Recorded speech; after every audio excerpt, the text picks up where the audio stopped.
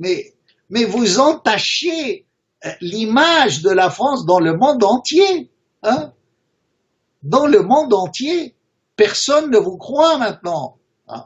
Si je parle comme ça, c'est par amour pour la France. Je n'aimerais pas, moi, que à l'Élysée, on puisse se tromper et dévier. Non, il faut être cohérent.